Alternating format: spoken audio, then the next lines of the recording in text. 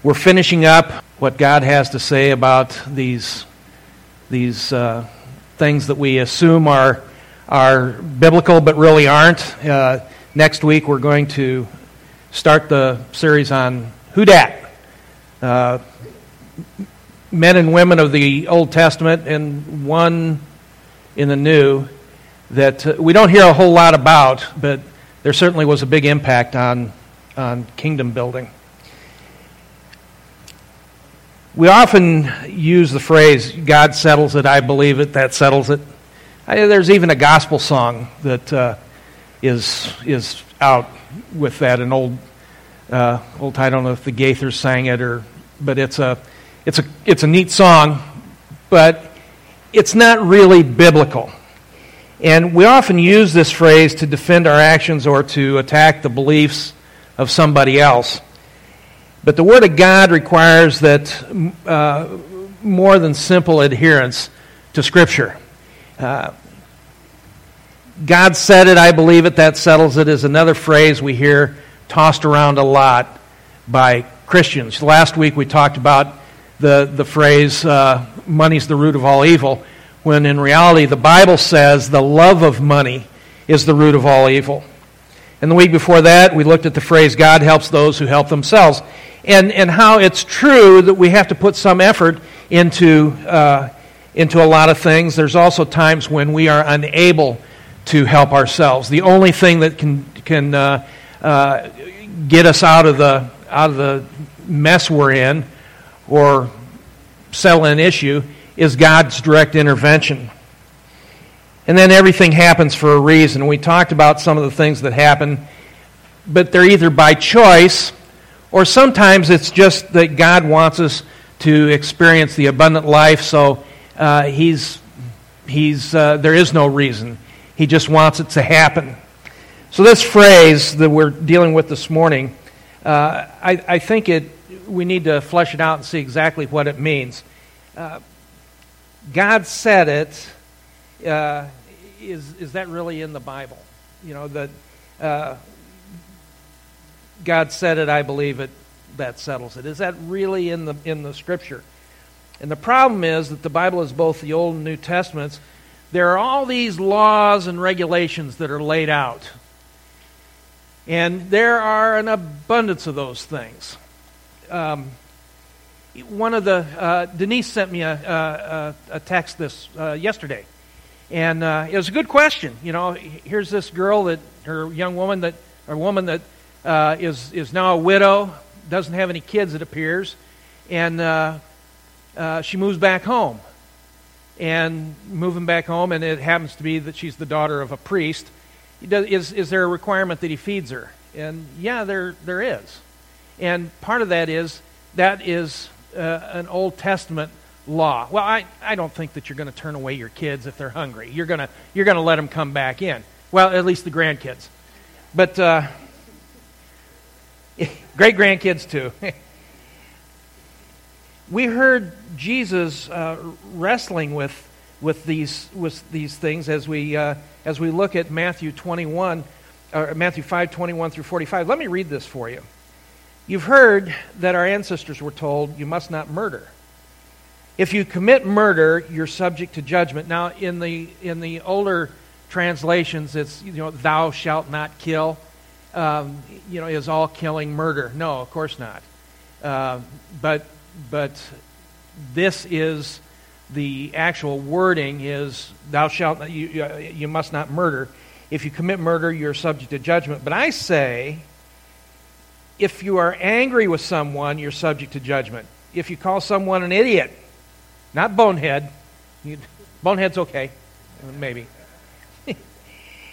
You're subject to judgment. You're in danger of being brought before the court. And if you curse someone, you're in danger of the fires of hell. So if you're presenting a sacrifice at the altar in the temple, and you suddenly remember that someone has something against you, leave your sacrifice there at the altar. Go and be reconciled to that person.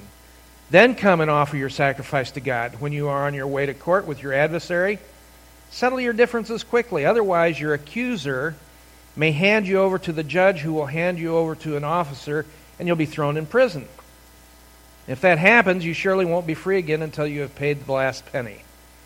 You've heard the commandment that it says you must not commit adultery, but I say, anyone who even looks at a woman with lust has already committed adultery with her in his heart. So if your eye, even your good eye, causes you to lust, gouge it out and throw it away. It's better for you to lose one part of your body than for your whole body to be thrown into hell. And if your hand, even your stronger hand, causes you to sin, cut it off and throw it away.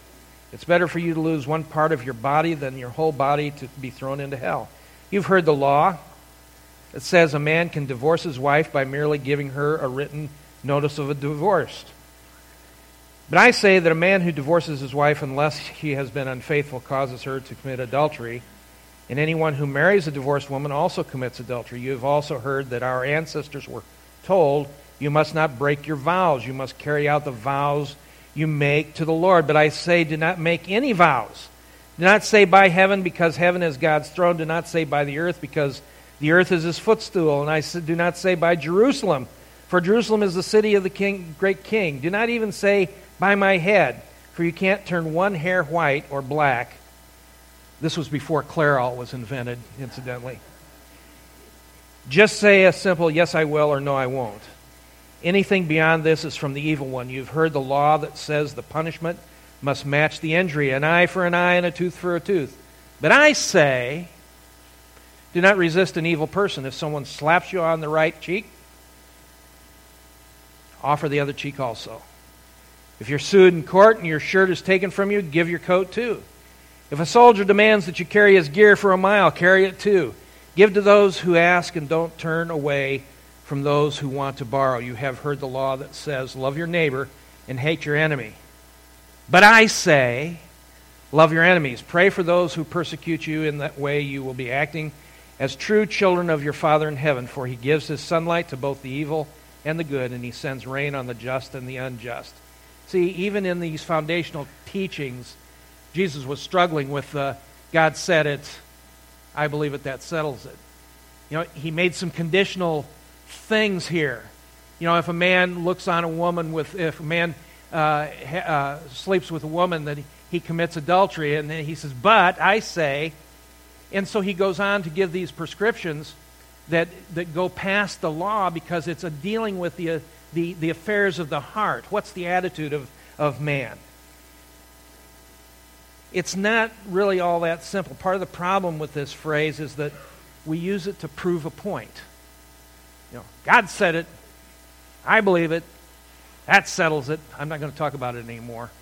You know, so that kind of tries to get us off the hook rather than really justify anything that any pronouncements, spiritual pronouncements that we're making, even when maybe these pronouncements are wrong, ill-conceived. To show that we're right or that someone else is wrong, we'll say that. Let me illustrate this with a story. It's kind of a funny story. In the 1830s, indoor plumbing was invented. And churches began talking about adding toilets to the church, thus eliminating the outhouse. See, if outhouses would be back here. The problem, these preachers, they get into stuff that causes all kinds of problems here. It was a seemingly obscure passage from the book of Deuteronomy, and here's what it says. Deuteronomy 23, 12 through 14. You must have a designated area outside the camp where you go to relieve yourself. This is when the Jews were traveling through the Promised Land, right? And he said, each of you must have a spade as part of your equipment. So you got to find a place, and then you got to carry your shovel. Whenever you relieve yourself, dig a hole with the spade and cover it. The camp must be holy, for the Lord your God moves around in your camp to protect you and to defeat your enemies. He must not see any shameful thing among you, or he will turn away from you. Well, it makes good sense. You don't just, drop and plop. You got to have some place to go. Well, so the preachers, they had to have been Baptists. They start preaching from this text, arguing that toilets couldn't be in the church because it was indecent and it'd defile the Lord's house. So it was better to keep the outhouses out back away from the church house. So people were using this passage to support their belief that churches needed to stick with outhouses. And here's the thing. We cannot stretch Scripture to prove a point, even if we think it's a good point. It doesn't take a genius to know that modern plumbing is much more hygienic than outhouses. Sooner or later, you got to dig a new hole and cover the old hole up. Well, part of this is this whole idea of looking at Scripture from the point of view of God said it, I believe it, that settles it. I think there's 5 principles we need to look at. The first principle is the spirit of the law is more important than the letter of the law. That's what the Pharisees were so good at. You know, here a guy's ox is in the ditch, and it's on the Sabbath. He's got to get the ox out because he'll lose his livelihood, or the ox will die, and then you got a bigger problem. So, but the Pharisees are saying, well, you know, you can't because that's work to get the ox out. And Jesus went round and round with the Pharisees because they were more concerned with the letter of the law than the spirit of the law. And it wasn't given as a mechanical set of rules which men in their own power could govern regarding outward living. It was given as a guide to the type of character that God requires. God requires holiness. God requires faithfulness. God requires justice. The second principle is that the law is positive as well as negative. And its purpose isn't only to prevent, is not only is to prevent inner and outward sin, but to promote inner and outward righteousness. That's what the law was to do. The third principle is that the law is not an end of itself. Its deeper purpose goes beyond purifying the lives of God's people. It's a whole lot more important than shovels and holes. It's more important than are we have inside toilets or the outhouse. Its supreme purpose is to glorify God Himself, the purpose of the law. The fourth principle is that God alone is qualified to judge men because He alone can judge man's hearts. Say, well, you know, by whatsoever man thinketh, so is he. You know, so if it's in your head and it comes out, you say, I can judge that man. Well, God says you really can't judge his heart, his true intent. Only God can do that.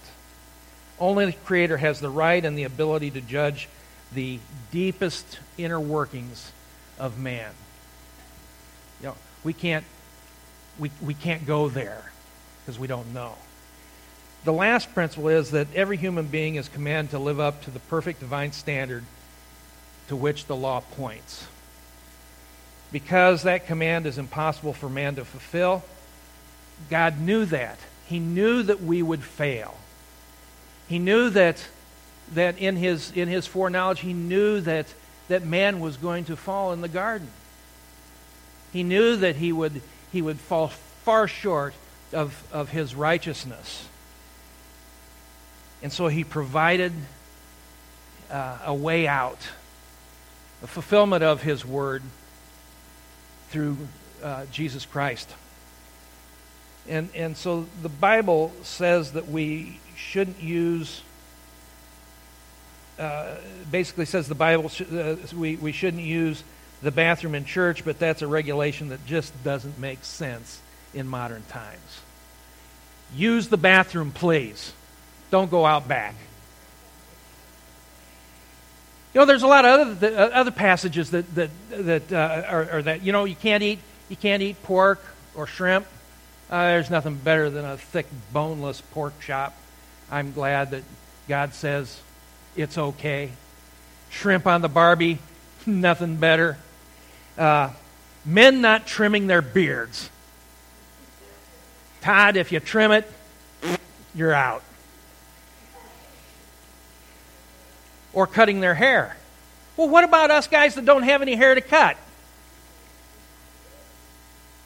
Yeah, we're hung up already. I mean, we're hung on the horns of a dilemma. If a child, listen to this, children, listen to this. What you don't have to do this because of this. I know none of you would do this, but if you kids would curse your parents, you would be stoned to death.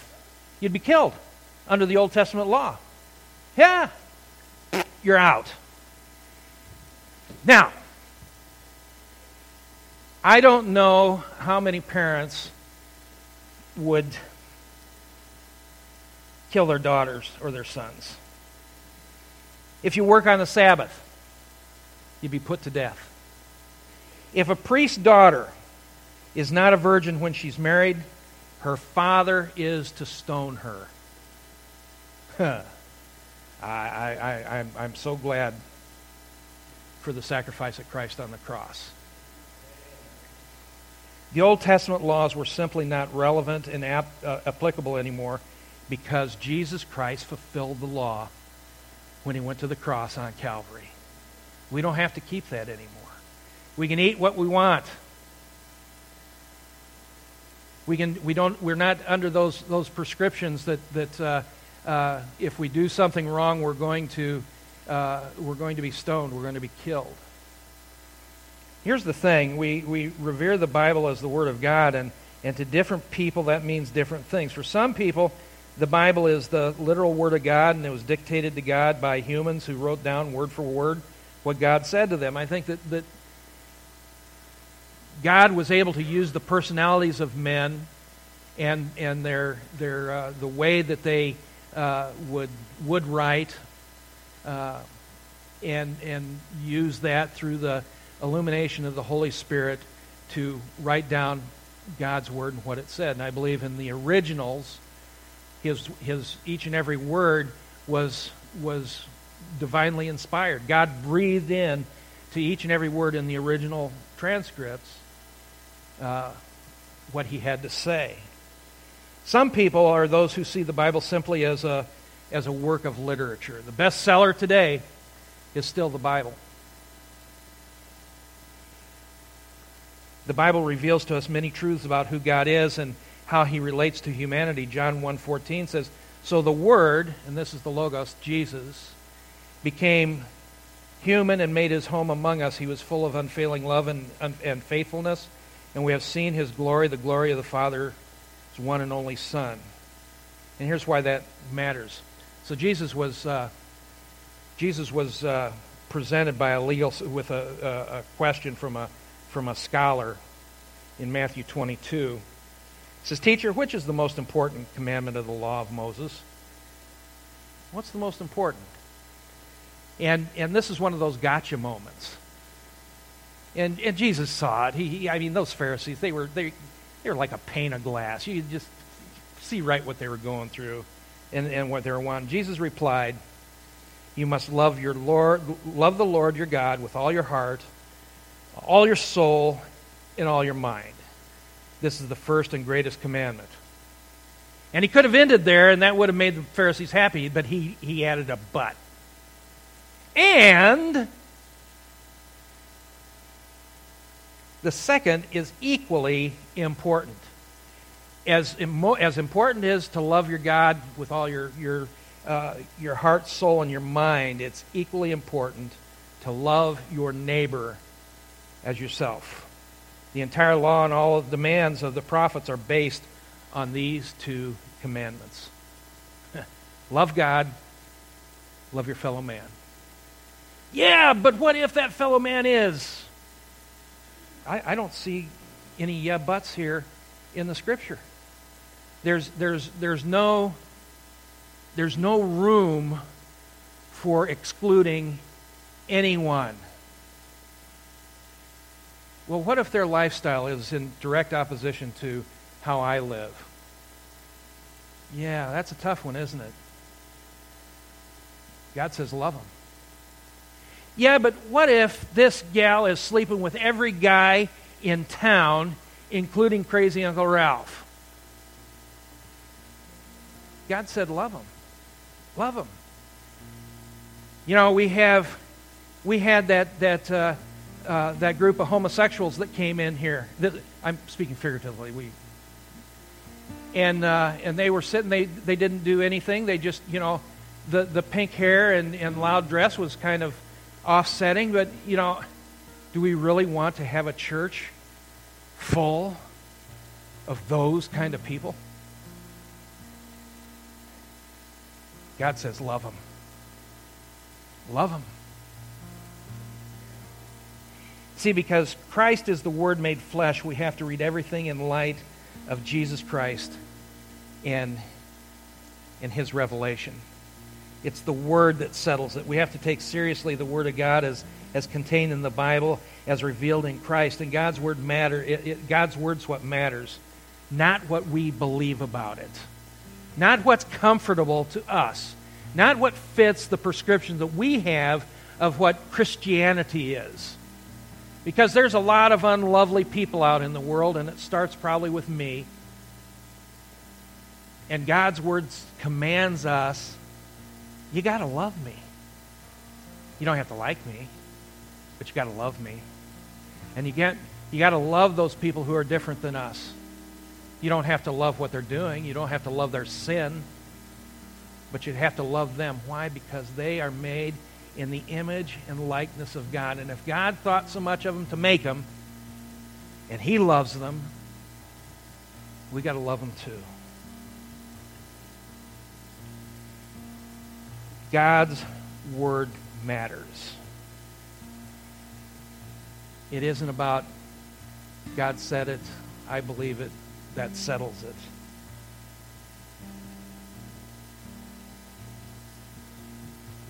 I would pray today that we seek God's will and God's way in our lives every single day. And the main thought this morning is don't use the Bible to defend our bad actions and poor decisions. Attack bad actions or poor decisions of others.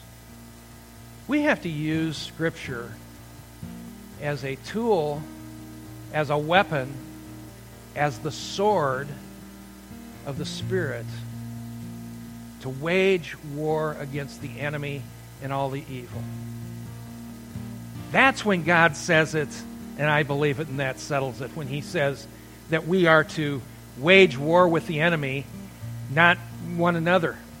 I believe, friends, that in the Christian faith, we see this a lot. We see a brother or a sister that's got wounded. They've had just a horrible run of for lack of a better word, luck. And they're on their last leg. They are down and out. And we as Christians, rather than applying Galatians 6:1, you who are spiritual, restore a brother who's caught in sin. We don't do the restoration. We take out, they're wounded, they're laying there. We take out a gun and shoot them in the head. Christians are the only people in this creation, the only people in any culture that shoot their wounded. We need to love one another. Well, they don't act like we do. No, you're right. Yeah, but you know what they did? Yeah, I remember that, and it was a disappointment. It was kind of painful. And that hurt a lot. That doesn't lessen my love. Well, they're not here anymore. They were your friends when they were here? Yeah. Well, why aren't they your friends now? Because they left church? Church is the basis for your friendship? I don't read that in Scripture. God says, love them. And that's what we need to do. Love them. And that's where I can come to that place of saying, God said it. That settles it. Love one another. Don't use the Bible for our bad decisions or actions. Don't use the Bible we need to attack the bad actions of poor decisions. Ultimately, we need to act in a way that reveals Christ's love and helps others and ourselves grow in their relationship to God. Make sense? It does to me. Let's pray. Lord, thank you for your word, and thank you for your people. Thank you for the fact, Lord, that we are all really, really different. And you are such a creative God that you made us different. And we should be able to rejoice and embrace those differences. And in spite of those differences, the oddities, the quirks, Christians are quirky people, that we can reach out and love and not beat them up with our rendition of the Bible.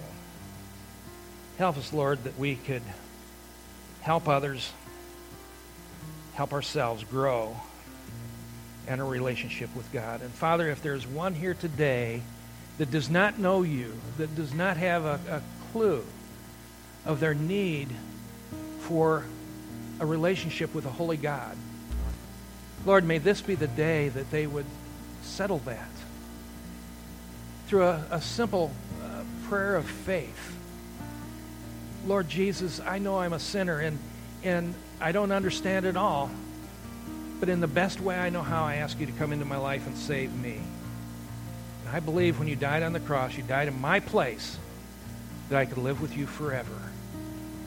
And I thank you for that in your Son's precious name. Amen.